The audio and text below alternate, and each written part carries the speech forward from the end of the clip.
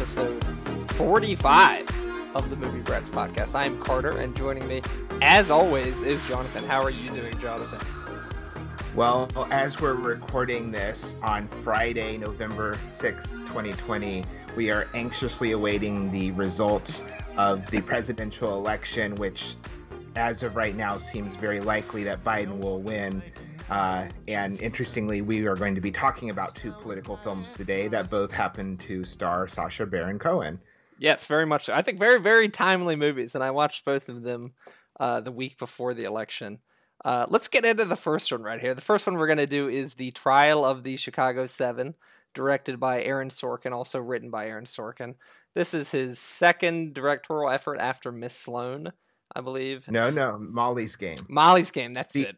The other Jessica Chastain vehicle.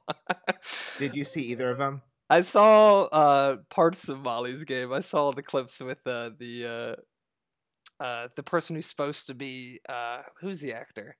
Tobey Maguire, who was played by Michael Cera in the movie, right? Well, I saw Molly's Game in a theater. I thought it was good. I mean, it's we can get into Aaron Sorkin in general, but set up for people that don't know, including Aaron Sorkin himself, this film has been in development for many years. Yes. Steven Spielberg was going to direct it, and he came to Aaron Sorkin about writing a screenplay, and he said, great, and he came home and asked his father, what's the Trial of Chicago 7? What's that? Oh, really? Yeah. He didn't know about the backstory when he agreed to make a film about it, to write a screenplay. And it's been through many iterations. Paul Greengrass was going to do it at a time. And then after Molly's Game, Aaron Sorkin ended up directing it as well as being the sole screenwriter. So you set up the political background of the film. Yeah, well, first, it stars Sacha Baron Cohen, as we mentioned before, Eddie Redmayne, Joseph Gordon-Levitt, Mark Rylance, Frank Langella, Yahya Abdul-Mateen II, and Jeremy Strong. Absolute all-star cast. But the movie dramatizes the titular trial of the Chicago 7, but more like the Chicago 8 if you include Bobby Seale, who are 8 anti-Vietnam protesters who face charges of conspiracy and crossing state lines with the intention of inciting riots at the 1968 Democratic National Convention in Chicago. It was released on Netflix October 16th, so hopefully most people will have seen it, and if you haven't, I very strongly recommend seeing it.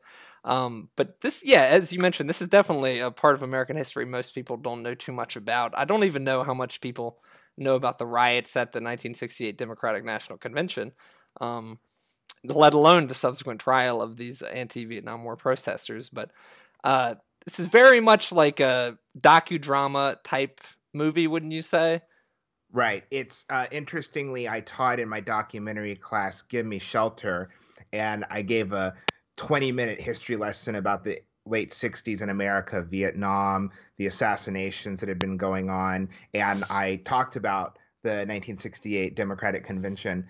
And I was actually wanting to watch the film Medium Cool, which I've never seen, which is a film starring the late Robert Forster. And it was actually partially filmed at the 1968 Democratic Convention. It was very contentious. There was Abby Hoffman and others that were protesting, and they were doing things like trying to give LSD to delegates, and they were going to send in sexy hippie girls.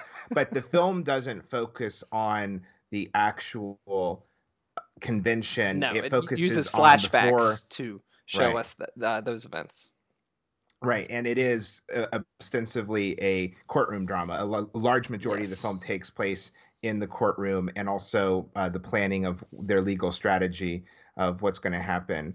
And I think that the film is very compelling. It's very well acted, and it's very well written, with the caveat that it's very much an Aaron Sorkin film. Yes. And I, more often than not, I like his writing. It has a screwball quality to it, like a rat-a-tat-tat musical quality, where like every comma and every time there's a word, it's there for a purpose. Yes. And I remember he did the show The Newsroom, and I remember hearing an interview with Emily Mortimer, and there was a scene where she had to say like the same word 5 times in a row, and she said it 4 times, and Aaron Sorkin went, "You missed one of the words." And she's like, "But I got to him in time." He's like, no, it's 5. And so he's very particular. Other directors like that, writer directors, Noah Baumbach and Wes Anderson, like if they leave out an or the Coen brothers, And sometimes that writing gets a little on the nose and a little obnoxious, but Sometimes it's overall, unrealistic.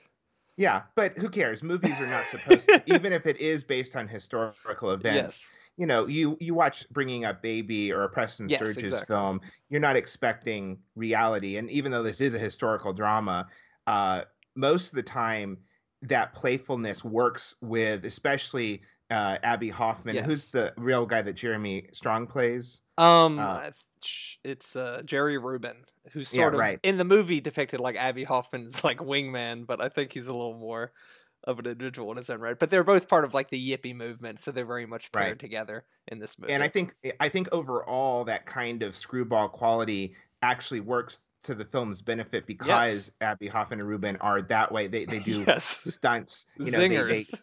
right. Even in I the mean he's courtroom.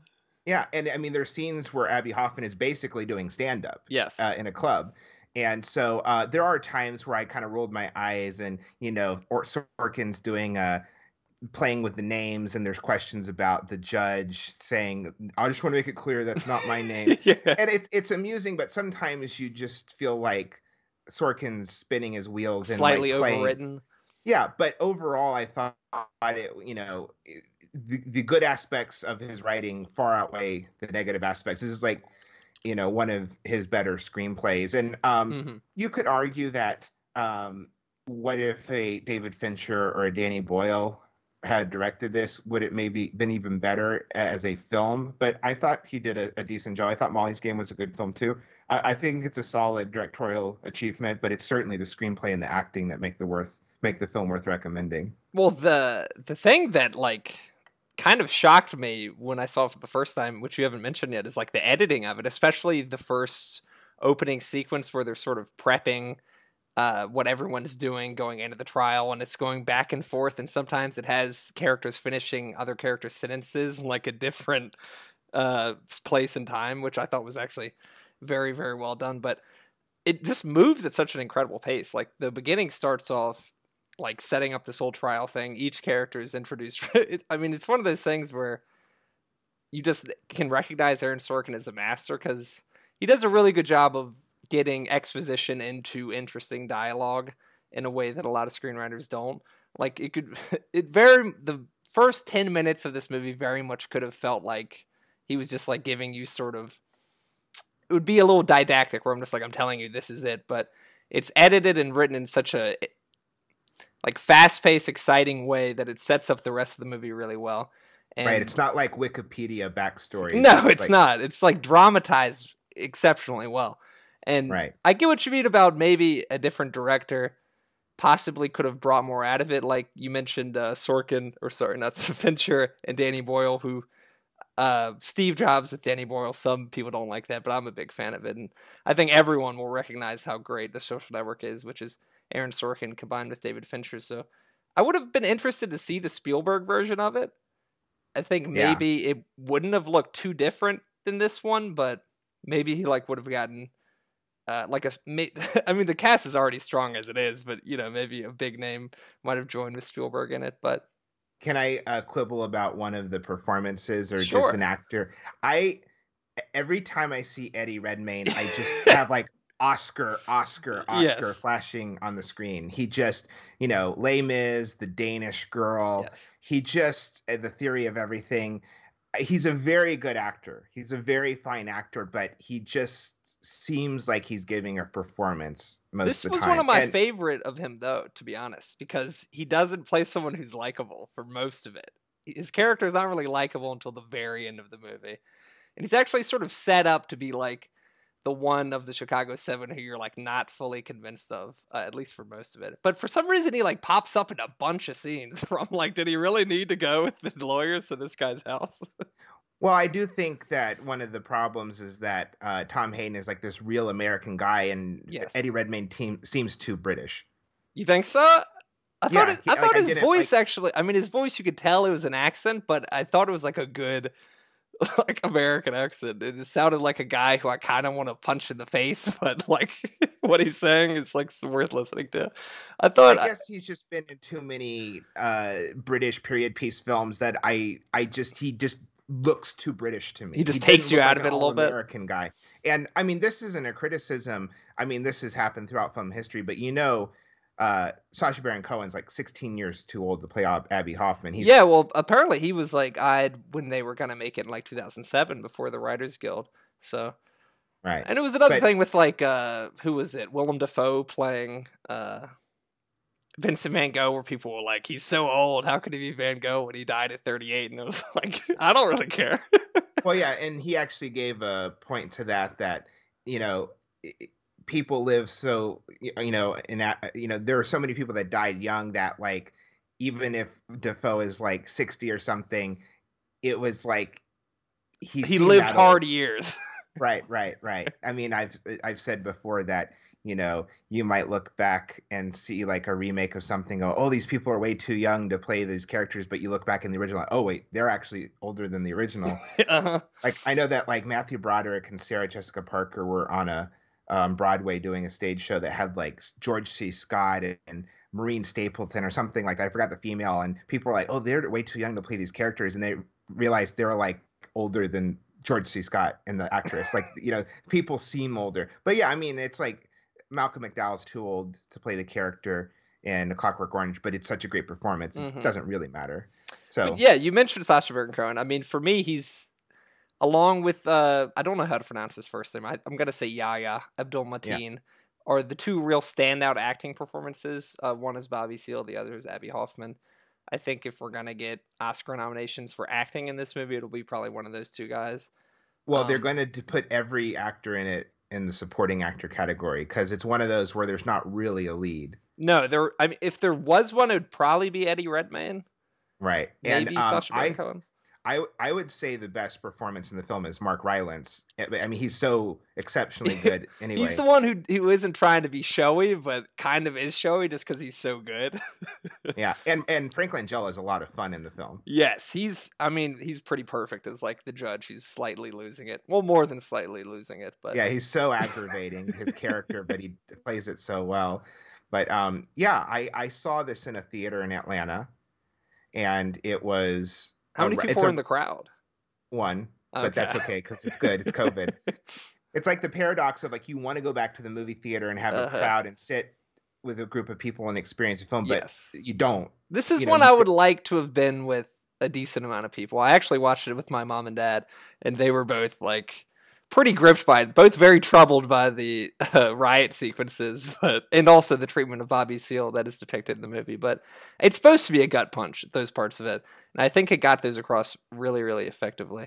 And I think I think it works well as like an instructive sort of movie and just teaching people about the history of the event, because I think it is an event most people would be unfamiliar with, even who like maybe like took AP history classes and stuff like that. It's something that's just barely touched on.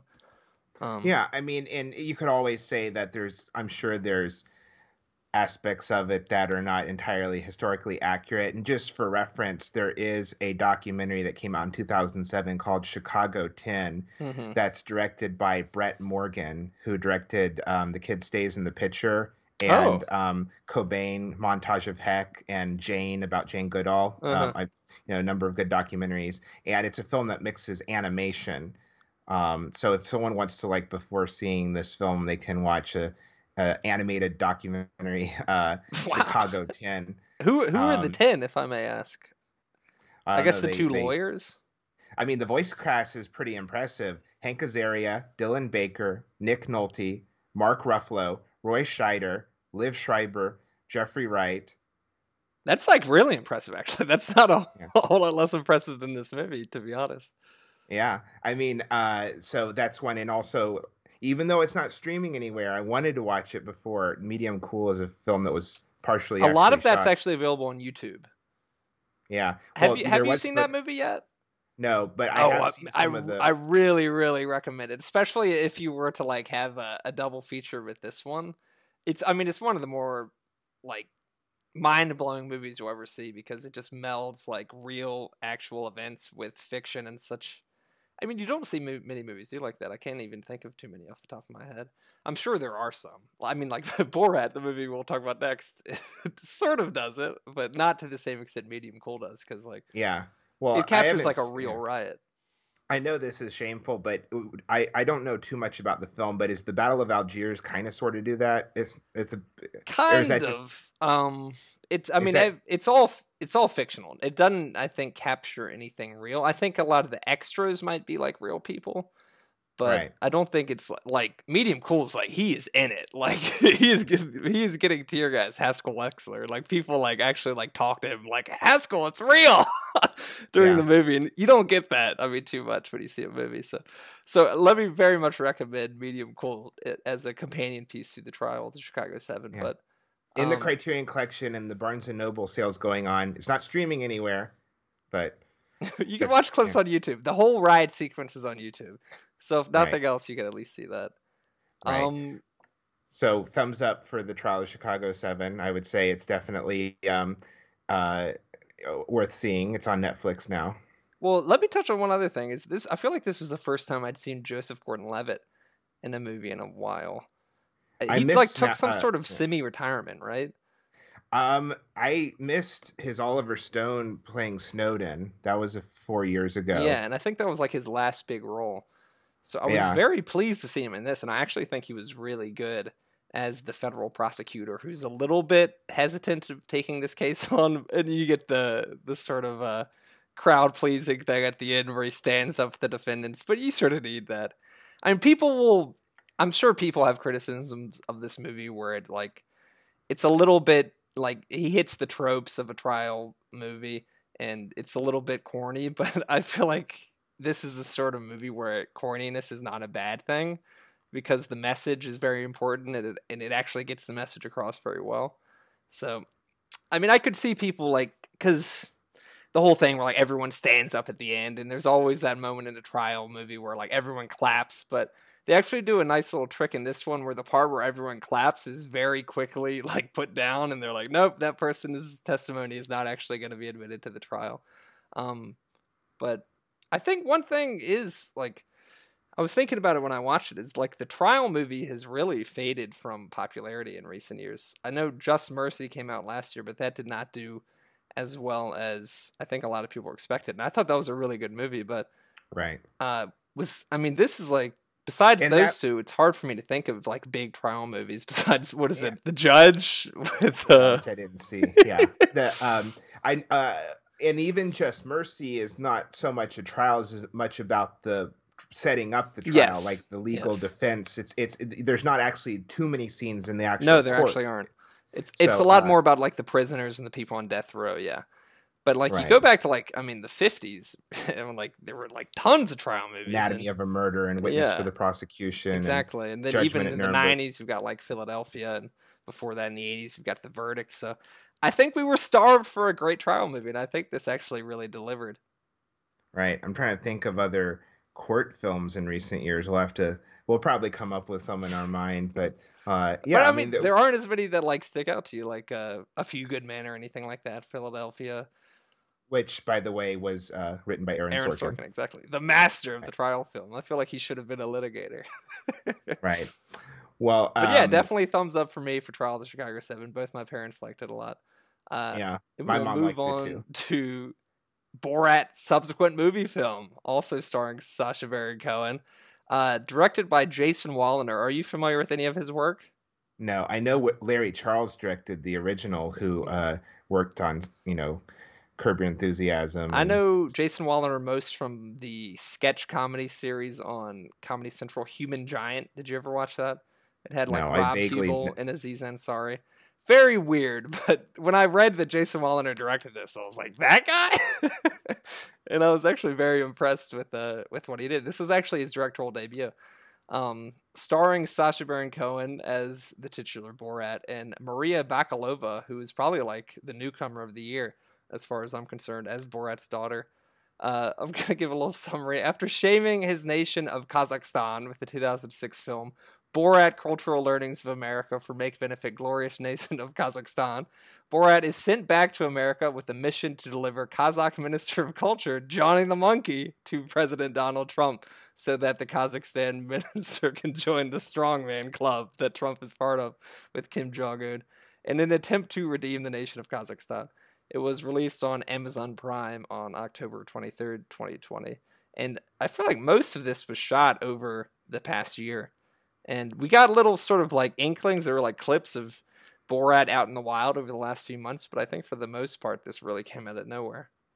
Right. I mean, there wasn't a confirmation until just a few months ago that this was officially a Borat film. I mean, he had a series on Showtime, and people were Yes. questioning, is he doing stuff for a second season of this show? Because one of the conceits of the film is that Borat is more easily recognized. So there are parts of the Yes. film where he's playing Borat playing someone else, Yes. like a redneck father. Or so, do you want to give your feelings of the film overall? I kind of gave mine on the Trial of Chicago 7 first. Sure. I mean, like you expect from Sacha Baron Cohen's comedy that a little bit of it is going to be a little bit unbelievable. Like, how can someone be in this situation and not realize it's a movie?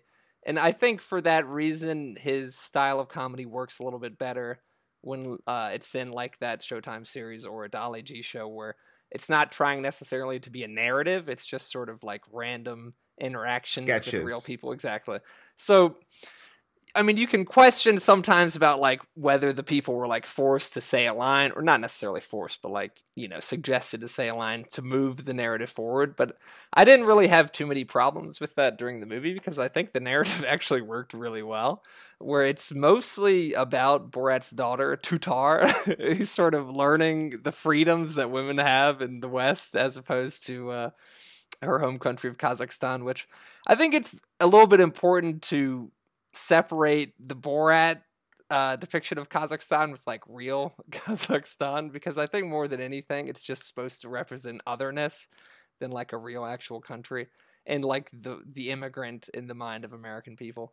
Um, but I mean, it's one of those movies where you like watch it and you can't believe what you're seeing, and you're laughing, but you're also a little upset by what you're watching, and that's I think how the original Borat was, but I think this is a little bit more barbed in its criticism because obviously in 2006 when the original Borat came, it's not like was released. It's not like America was a utopia of freedom and democracy and open mindedness like during the Bush presidency. But we have certainly entered into a new nadir over the last 4 years. So if someone were to come around and expose the hypocrisies of America, Sacha Baron Cohen is very much the perfect vehicle for doing that. And I mean, it seemed like a godsend, to be honest, when it was released that Borat had a new movie coming out 2 weeks before the election. So, I mean, like most people, I was very eager to watch it, and upon watching it, I was very impressed. And I watched it one time by myself, and I got my mom to watch it a second time, and she was very troubled watching it in a good way, laughing but also very uncomfortable. I mean, I think it's. I mean, his style of comedy. There's a specific person in it who's like plays a, or she doesn't play. She is like a babysitter who's like totally duped the whole time, and you feel a little bit bad for her. But uh, she's But she's one of the best aspects of the film, though. yes, and she actually makes the narrative work because like if it weren't for her character, the whole coming to an epiphany moment of the daughter wouldn't have happened in the same way. So she actually plays the role really, really well.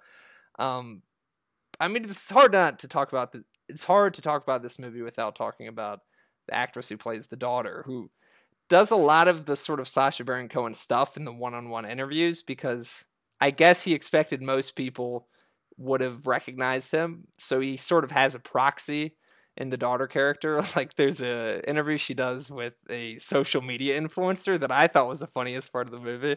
I was just absolutely cracking up during it. Um, but overall, I thought it was incredible. I mean, I think Sacha Baron Cohen is a genius, and I don't think anyone does what he does close to as good as he does it. And I'm glad Borat is back in our life. I thought that he was never going to come back. Just like I thought Bruno was never going to come back, and I thought Ali G was never going to come back. So maybe we have a hope to see, I mean, even more of his original characters in the near future. So the original Borat, I think, is the funniest film of this century. I think it's a Really? masterpiece. I think it's like a truly brilliant work of satire, of comedy, and it's one of the greatest theater experiences I've ever had. I saw it opening weekend with my father in Oh, a I really wish I had packed seen it in theater, theaters. and I have never heard an audience laugh as hard, as often as uproariously, like theater shaking, foot stomping. I mean, like Probably like you the could. whole time too. Oh yeah, I mean, it is one of the greatest theater experiences. I was really disappointed in the sequel. I think Really? it pales very much in comparison to the original. I think that the main problem, I read this critic's quote before I saw the film. I try not to read too much about the film. I didn't want to know, Uh-huh. what happened with Rudy Giuliani or any of the, see, I tried to know as little as possible. Hmm. But there's a film critic named Josh Larson who writes, and this is a quote from him. The movie is trying to expose people who have already been walking around the past 4 years with their pants down. And to me, that's exactly it. The problem is that in the original, it's Bush era, post 9/11, Uh-huh. and there was some semblance that you couldn't just be outwardly racist and homophobic and sexist and anti Semitic, Uh-huh. and that the movie exposed that in this country, or at least Yes. people's complacency with Borat acting that way. They kind of don't correct him often in the Yes. original film. And I think the original film is so barbed and so strong and is such a just biting satire. And I think that the problem is that when we have a president, hopefully not for too much effing long, It's beyond but satire. yeah, the problem is when you have a man who says we have good people on both sides when there's neo-Nazis and Klan members walking in our country, and he's allowed the country to be more openly racist and awful. Borat coming around and playing this character and getting people to expose that, it's like, well, we know this. The president saying this, and it just felt like lame, and it felt more than the original movie, which had so many funny scenes that you Uh-huh. genuinely felt were real and that they didn't know. Too much of this film felt set up, and even the scenes that were real, that were gotcha moments, like the Rudy Giuliani scene, it just kind of didn't pay off that much. It just Yeah. was like kind of disappointing. And the scene You where didn't he like the dev dresses, ball? I mean, the part with and there's scenes like with the going to the abortion clinic that's just way too set up and it's just not Yeah. funny. There's Well, scenes in the that movie, was one of the scenes that I don't think worked. The part with yeah. the abortion clinic. I felt like the scene where I won't give away the joke, but where they're dancing at the etiquette ball, that was just crude, and Oh, I thought that was hilarious. I just felt the movie it's a long line of great comedy films with a sequel that pales so much in Well, yeah. comparison. And I laughed here or there. I mean, I actually think some of the funniest things in the movie are just the almost like vaudeville character foreigner stuff with him and his daughter, Yashimash, it's like the stuff that's obnoxious when other people did it for 10 years, Yes. high five, sexy time, but some of that stuff's just funny. Yes. But a lot of the gotcha moments and the going and infiltrating people, it just, a lot of it felt too staged. It felt lame. It didn't pay off. I was just like, and the other big issue was that it just, like I said, when we have a president who's talking like Borat does sometimes, not too far off, it's like, what is he exposing? It's like these people have been walking around for 4 years with their pants down already. Like, what is he exposing? No, I definitely agree with that. And that's why, like, on the level of like the gotcha sort of thing, and especially the sort of the whole purpose of the Borat character is, I think of it as mostly sort of exposing anti-Semitism, because that's like the main thrust of the Borat thing is like he hates Jews and he wants all Jews to die, and they make a big joke in this movie about him being crushed that the Holocaust wasn't real, which Right. has nothing to do with like setting up someone. It's not like he talks to Holocaust deniers. It actually tries to sort of go on that by him going to a synagogue and talking to two Holocaust survivors, which I thought that didn't work particularly well either. It's like the original film where he stays at the bread and breakfast with the Jewish couple. That's really funny in the original film.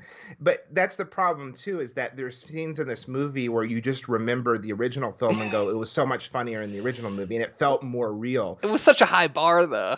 That I know. Like I said, I think the original is the best comedy film of the century. So do you think this shouldn't have been made? I think that I question what's the point of this movie. It feels, Uh-huh. and I agree. One critic said that even though the original Borat is certainly of its time, post 9/11 Bush era, that movie is going to be evergreen with its Yes. comedy. I think the sequel is much more like Of Saturday the Night moment. Live, Yeah. Late Show. It's not, all the jokes are not going to pay off and be as funny 20 years from now. That is 100% true. But I think it worked as a movie of its moment. And I mean, I watched it twice and I thought it was just as funny the second time as the first. But no, it is, the first one set an extremely high bar. Yeah, And I was disappointed in Bruno too. Bruno, yes. Bruno's just, one of my problems with Bruno is that he's an asshole of a character, and to me, having someone go up to you and harass you and be obnoxious doesn't show that you're homophobic. It just shows that You don't like annoyed by, assholes. yeah. And I just felt that one also, there was too much of it was staged. And Yes. I mean, I think the Ali G show is hysterical. Yes. I think it's brilliant. And I think Borat is amazing. It's just, I think sometimes his material, it has to be strong. And I feel like, partially because he wanted it out before the election, maybe it was a little rushed, and because of COVID, you could see the seams at some point where they're like trying really hard to make a coherent story out of this, and they put scenes that weren't the best material but were put into the movie because it needs to be 90 to 100 minutes, and that's definitely true. And it is sort of like an extended sketch in the way, not in the same way that Borat was like a real movie, and it had like a storyline of him trying to, who was he trying to marry at the end? Pamela Anderson. Pamela Anderson. But I mean, what do you think of the daughter, though? Well, she's the best things in the film are the daughter. The actress is from Bulgaria, and the actual babysitter, and they play off really well. Like I said, some of the best scenes are just, even if they're like quote unquote dramatic scenes, it's just the character work of Borat. Like, character is one of the greatest comic creations of this century, of last 20, 25 years, whenever it originally premiered. But I just think that, that character needs stronger material, or I just feel like there's scenes that it's like, what's the joke? Like this, he stayed in character for days and camped out with these, right-wing, people. And I commend him for his conviction of staying in character and actually staying with them.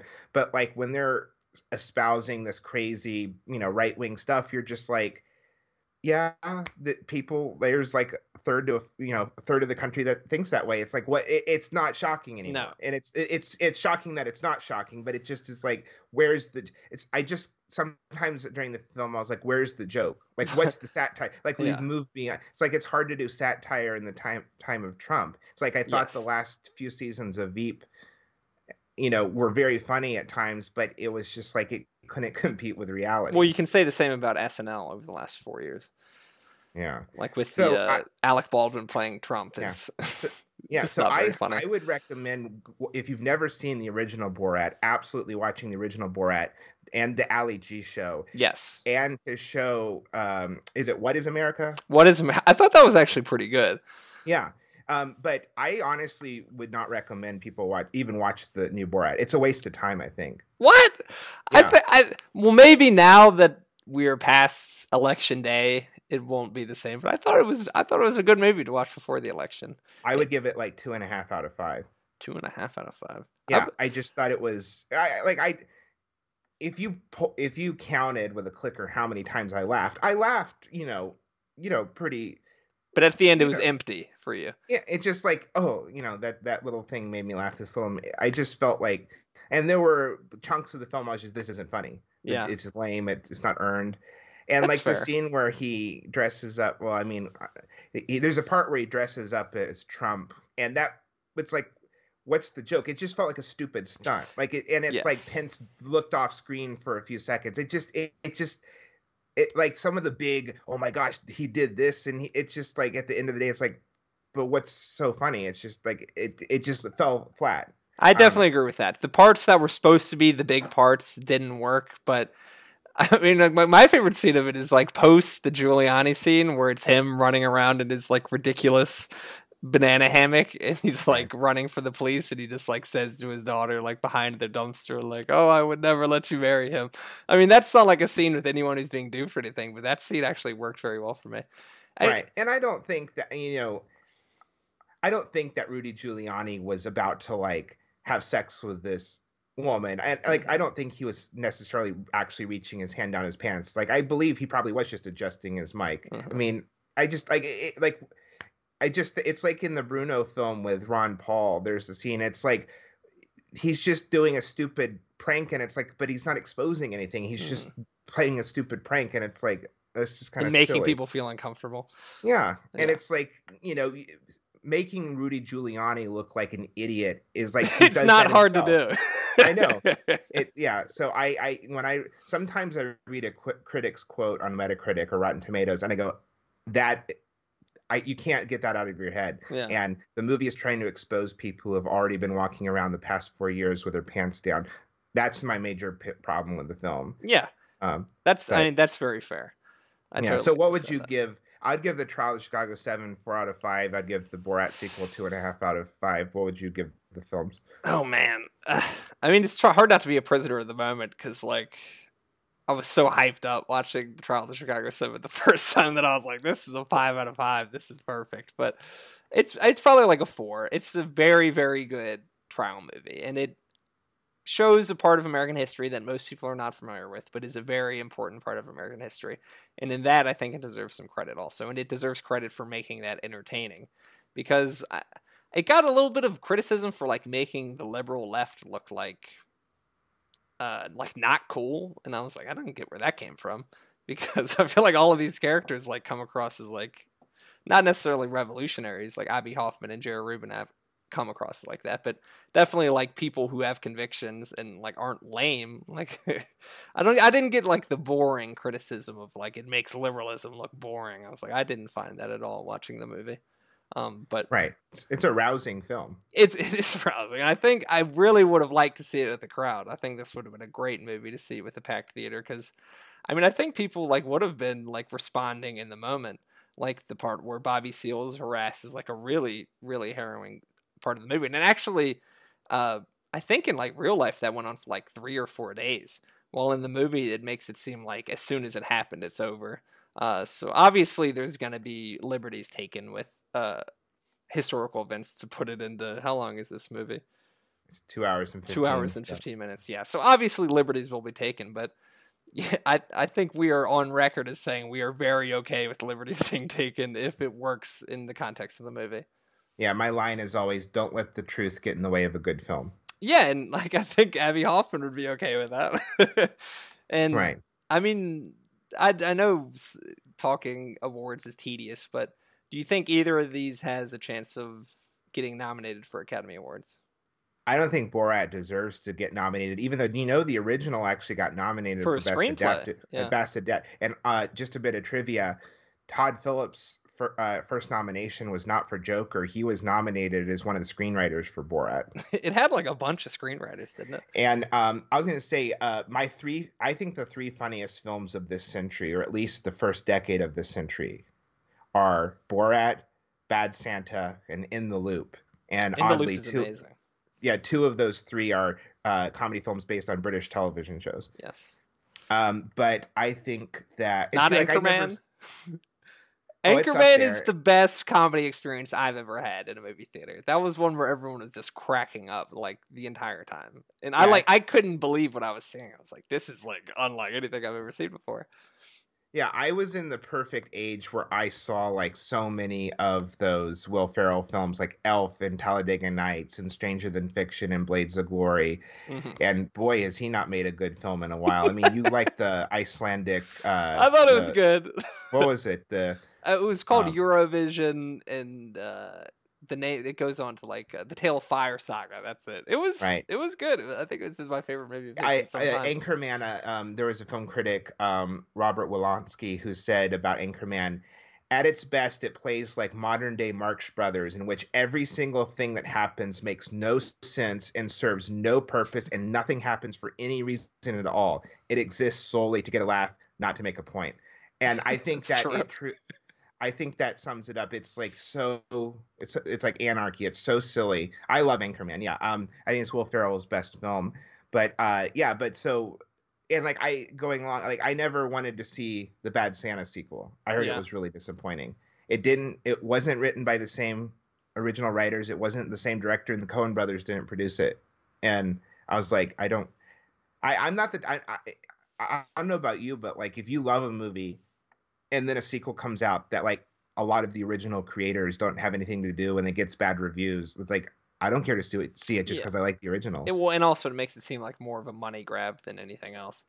Right. And I'm not saying that Borat is a money grab. I think that Sacha Baron Cohen like legitimately wanted to make this film, and it's very pointed, but I just felt like it was very hit or miss. Yeah. I think that's fair. I'd probably give it like 3.5 out of 5, maybe 4.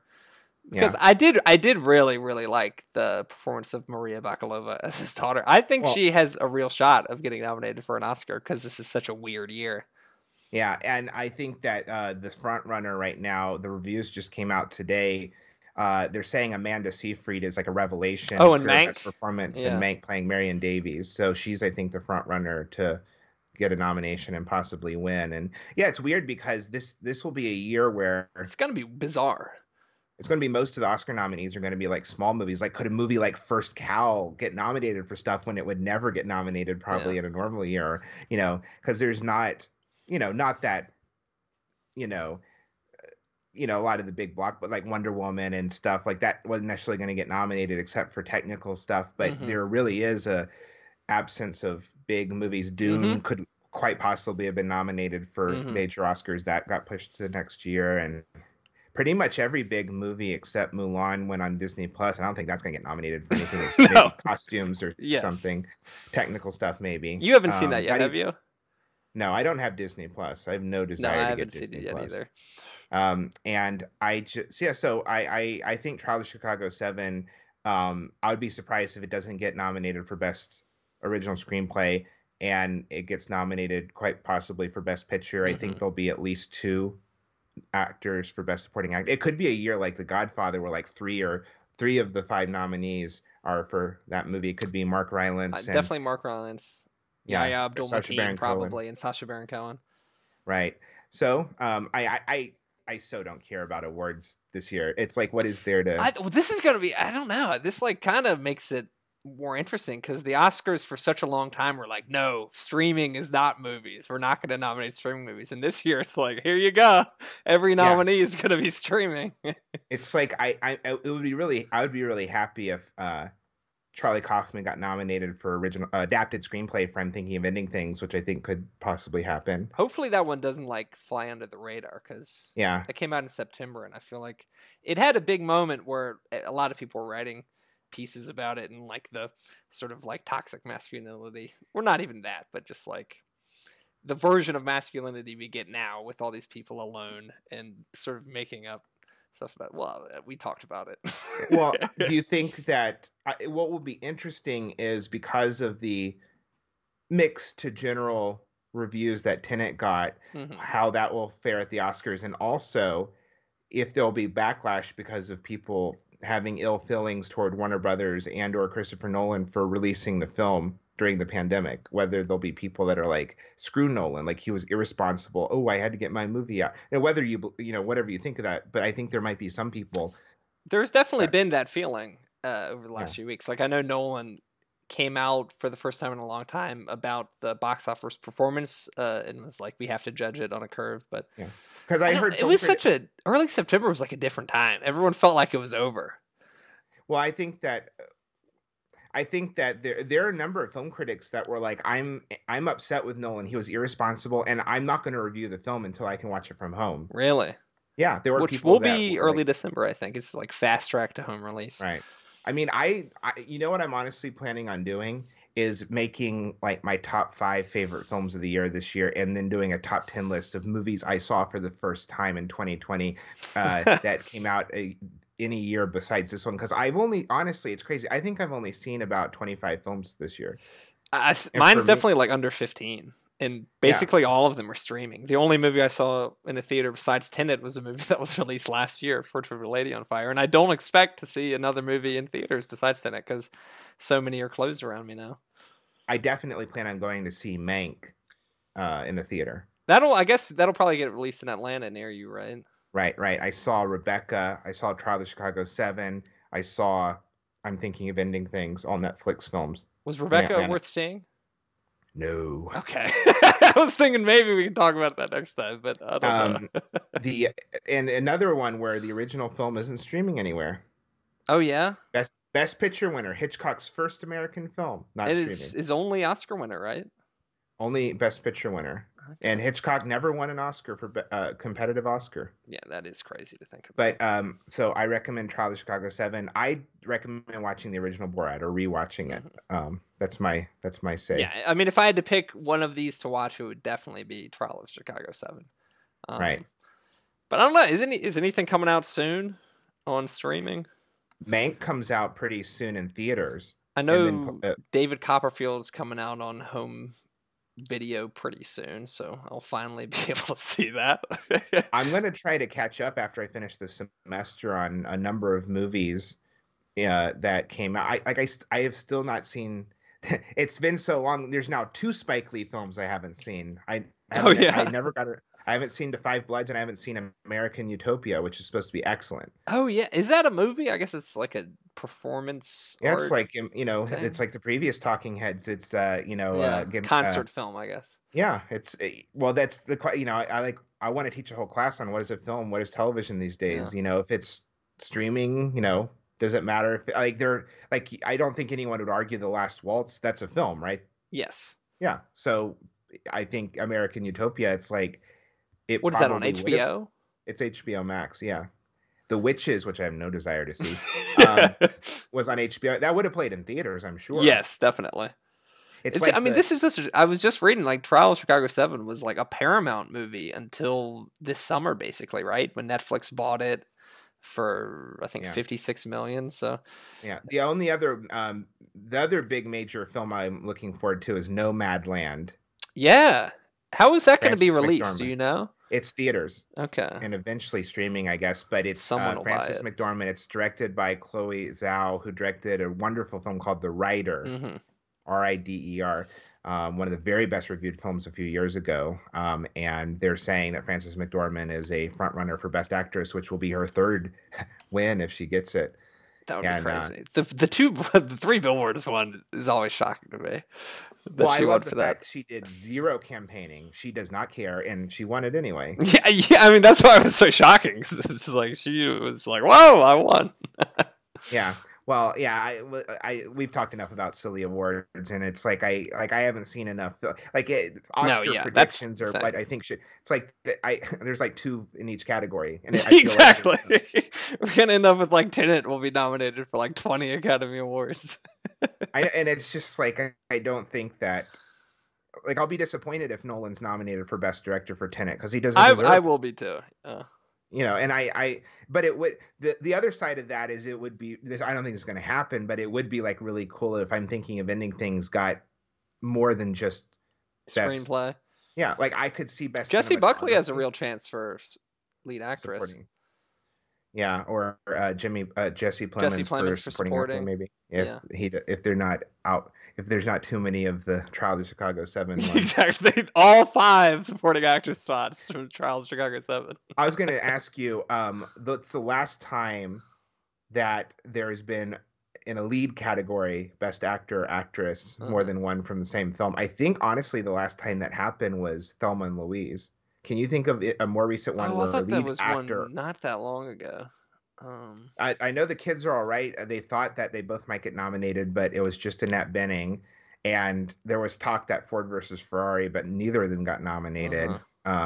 That's the problem too, is that sometimes it's clearly there's 2 lead performances, but they nominate one for lead and one's for supporting. Like is Joaquin Phoenix and Philip Seymour Hoffman? They're both lead actors, I would say, in The Master, right? Mm-hmm. Why was one supporting? And like it's clearly Viola. Oh, Davis. The Irishman. Yeah, well, and Viola Davis clearly is lead actress along with Denzel Washington and Fences, but they put her in that category because they thought it would be more, likely that and like The Favorite, that's 3 lead performances as much. I don't know. I It's did hard to not say. think Olivia Colman was the lead actress in that movie. Yeah. Anyway, we're going off topic, but But yeah, okay, supporting would be The Irishman, which was Yeah. last year, and then Three Billboards was also nominated for Woody Harrelson and Sam Rockwell. But in the lead, and the Up in the Air was Farrah Farmiga and Anna Kendricks, but Yeah. I don't think lead. I can't lead even for think actress, you are exactly right, is Thelma and Louise. Yeah. Lead for Best actor, could you have a guess? It won is Best it Picture. It was 1985. 1985. It would have been. That was the year Out of Africa one. Well, that's the year, but this is the ceremony. Oh, give me a hint. Say one word. Music. Was it Amadeus? Yes, it was. It Amadeus? Yeah. Oh, yeah. F. Okay, Murray yeah. Abraham and Tom Hulce. Yeah. F. All Murray right. Abraham Well, won. you can cut some of this out. If I don't know. This is all riveting. Yeah. Yeah. All right. So, well, we both highly, highly recommend Trial of Chicago 7. I'd recommend very seeing nice. the Borat subsequent movie film. But if you haven't seen the original, that would definitely take priority because, as Jonathan mentioned, that is truly one of the masterpieces of this century as far as comedy is concerned. But and by the way, he should have been nominated for Best Actor. He should have, but unfortunately, the Academy still had a bit of snobbishness that I think has receded a little bit over recent years. Yeah. In terms of granting comedy roles, they're correct due. But I hope we record another episode before Mank, but that's the next one that really is capturing my attention. So maybe it will be a post Mank review. I don't know. Thank you for listening, and we'll be back with y'all next time. Hopefully, we have a new president by the next time we have a podcast. And maybe before this podcast goes up, we have a new president. Thank you for listening. We'll be back with y'all next time.